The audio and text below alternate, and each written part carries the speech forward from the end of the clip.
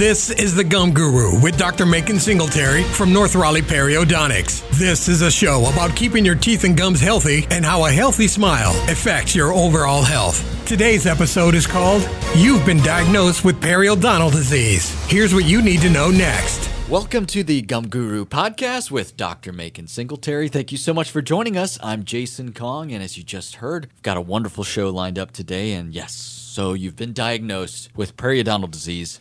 What comes next? Dr. Singletary, that's a big question, right? Because periodontal disease is not something that anyone wants to sign up for, but it's good that we caught it. But hey, what do we do next? Well, yeah, Jason, and Happy New Year to everybody. So you're not going to need a frontal lobotomy if somebody says you have periodontal disease. Yeah, it's understanding the nature of the beast. So if somebody says, "Oh, you have gum disease or periodontal disease," there are different diagnoses with periodontal disease. You can have inflammatory gum disease or non-inflammatory gum disease. So it just depends. Is it due to inflammation, or is it due to the big teeth, small jaw syndrome where you had orthodontic therapy and gums are receding? You may not be susceptible to the inflammatory component. So understanding what you have and why you have it. So if a dentist says, "Oh, you have gum disease," then the next step would be what causes it and how you treat it. And so that's the question. How do you treat it? It's simple. Inflammatory gum disease is caused by one thing: bacteria, plaque. And so what I do when get a patient in, they say, "I didn't know I had gum disease. It didn't hurt." Gum disease doesn't hurt. It's sort of like high blood pressure and glaucoma. If it hurts, it's curtains. It's too late. Not necessarily, but if it's hurting, you're pretty far along. And so I blend three things: the medical history, the oral exam, and the radiograph analysis, the radiographs. And with those three things, I'll tell a patient, I give them a diagnosis, a prognosis, and a treatment plan. And it varies from person to person.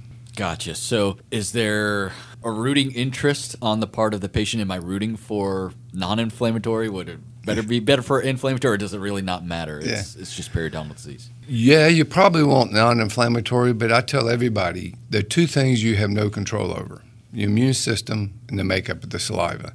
And so some people, they come in and they have plaque all over the place, and they still got their teeth. They hadn't had the teeth cleaned in so many years. You have the beginning to, somebody say, "Oh, by the way, go see a periodontist." So I see a snapshot of a patient when they come in, but based upon their age, what I see on their x-rays, I can give them an idea of, are they susceptible, are they not? And most of the time, I get a consult for recession. There's bone recession, there's gum recession. And you guys out there, they've had orthodontic therapy, and they say, "Oh, you got recession, you need a gum graft." That doesn't necessarily mean that you're susceptible to the inflammatory component. You have the non-dystrophic or non-inflammatory issue. You got bone loss, but it's due to the position of the tooth. And I dare say, orthodontists may not like to hear me say this, but if I did a 3D image on all my orthodontic patients or patients who have orthodontic therapy, their teeth are going to be out of the bony housing a little bit. You got to get the teeth lined up and the position of the tooth. Most of the time, when it's in relationship to the upper teeth, to the upper jaw, to the lower jaw, and the muscles, it's out of the bony housing. If the gum's thin, prominent root, and no bone, you're going to toothbrush abrasion, food abrasion, not necessarily any fault of your own. It's just that wear and tear has caused recession. That would be a non-inflammatory component. Yes, that's a good thing to have because, if I can get the gum, if I need to, get it thick where it's thin, they're good. It's the inflammatory component that you got to be aware of, and why is there inflammation? Gotcha. So let's say you've done your analysis here, and whether we have periodontal disease that's inflammatory or not, what are the next steps for treatment? So first of all, recognize what causes it. And generally we'll do a bacterial analysis on our patients when they come in. We'll show them on the video screen what plaque looks like, understanding that everybody has bacteria in their mouth. If you don't have bacteria in your mouth, you're dead. It's supposed to be there.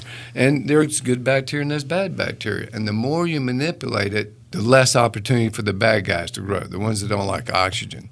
So when I start simple, what causes it? Plaque. how you treat it. You remove it. And we've talked about this in the past. Brushing once or twice a day is not enough. 4 times a day with an extra soft brush and getting in between the teeth once a day, that's above the gum. I treat below the gum. So getting back to my golf bag analogy, what club do I pull out? Depends on the medical history, depends on the age of the patient, depends on what I see on the x-rays. But hopefully a patient has a full bag of options. The antibiotic club is a putter.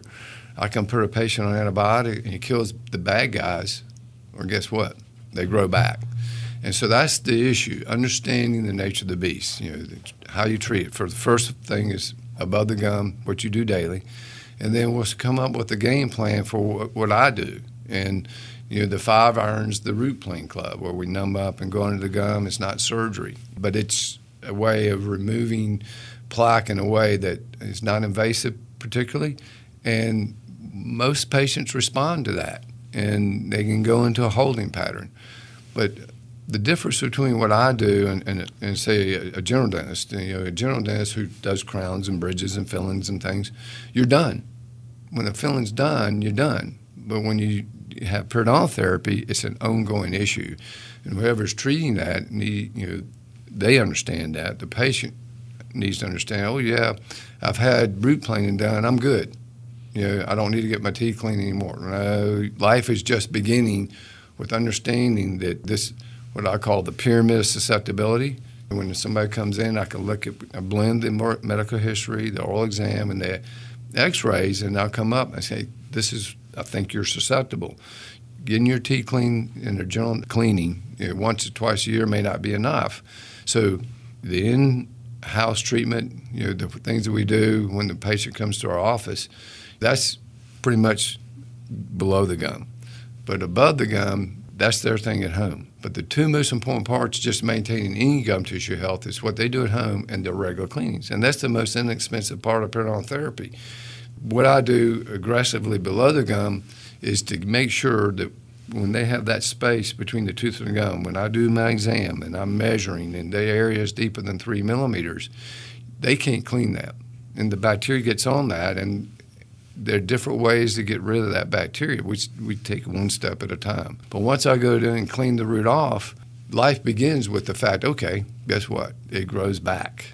And you got to just continually do your thing at home. And if a person does that, stays in a good maintenance program, they're going to slow things down. Dr. Singletary, I've learned so much doing this program with you, and I would think, this is a bit of an aside, but I would think, prior to learning a lot about this with you, if I had heard about periodontal disease and that it can be caused by bacteria, I would think, oh, well, just because of what I'm bombarded with in terms of commercials, well, mouthwash, that's something that I need. Can you talk about the role of mouthwash, if there is a role at all here? Yeah, I mean, mouthwash is, to me, again, whatever you do, within 30 minutes of brushing, rinsing, it grows back. Now, I tell patients to brush 4 times a day. Scrub technique's fine, dry brush is fine, breakfast, lunch, dinner, whether they eat or not. And before they go to bed, take your time, clean them good. Think the tooth is a mirrored box and you're polishing all 5 surfaces. You got to floss to get in between the teeth. But then you start talking about, okay, what about toothpaste and what about rinses? Rinsing gets loose debris out. There are rinses out there that have ingredients in it that on contact kill bacteria. There's no rinse that really has lasting effect. There's one that has chlorhexidine gluconate that binds to the tissue, kills bacteria over time, but still, over time, it grows back.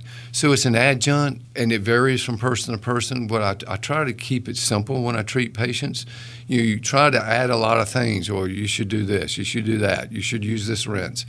Sometimes it's operator preference. Some dentists like iodine rinses. Some people like saltwater rinses. Some people like Listerine. It has xylitol in it. It kills bacteria. I like zero alcohol Listerine.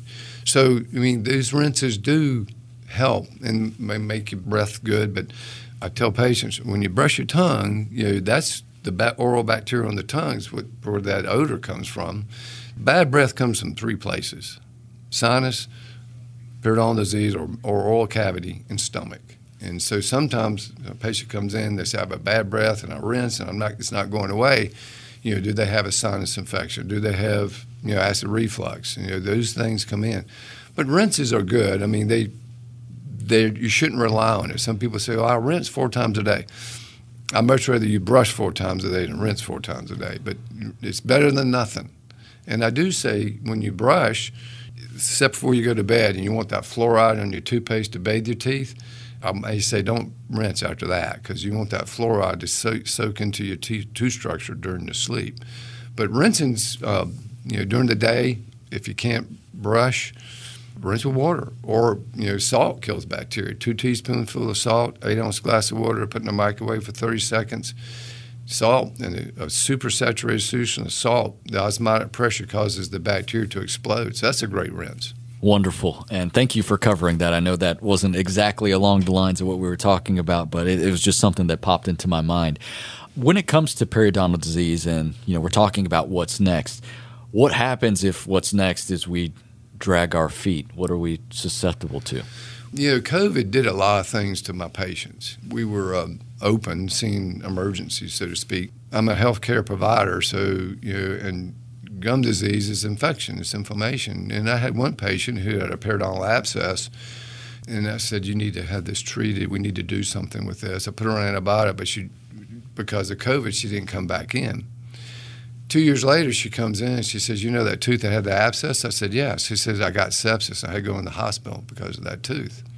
So when you chew, you have bacterial showers in the bloodstream. And so it takes a minute to go from your mouth to your toes. So when you have inflammation in your mouth, and this is another issue too, getting your teeth clean eliminates the bad guys.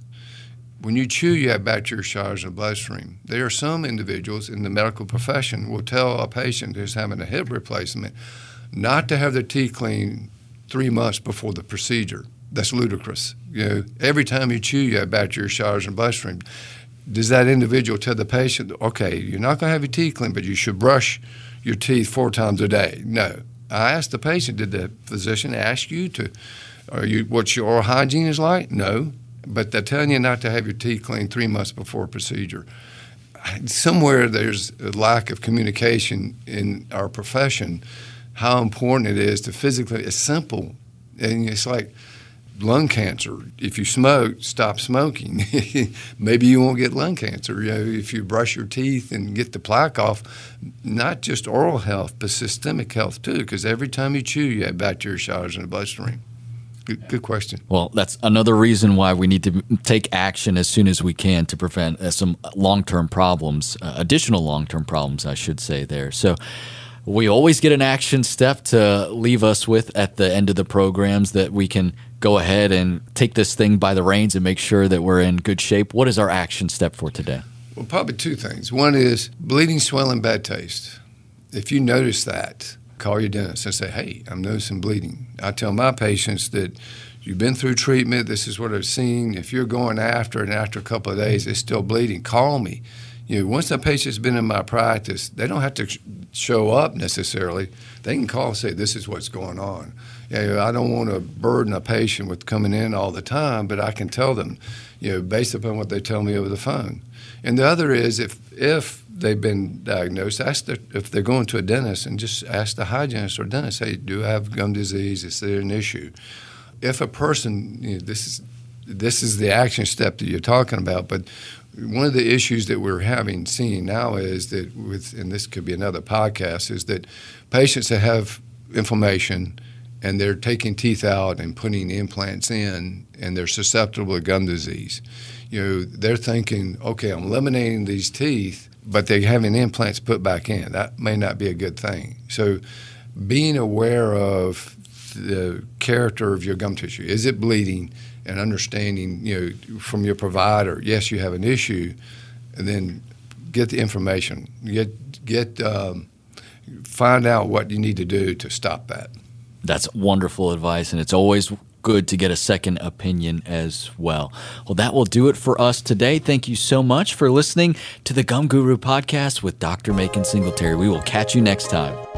Gum disease is preventable and treatable. If you want to know more about ways to make sure your smile is healthy and more information on whether you need to schedule an appointment with Dr. Singletary, check out their website at northraleigh.perio.com. If you have other questions you'd like to have answered on the Gum Guru podcast, send them to contact@northraleigh.perio.com.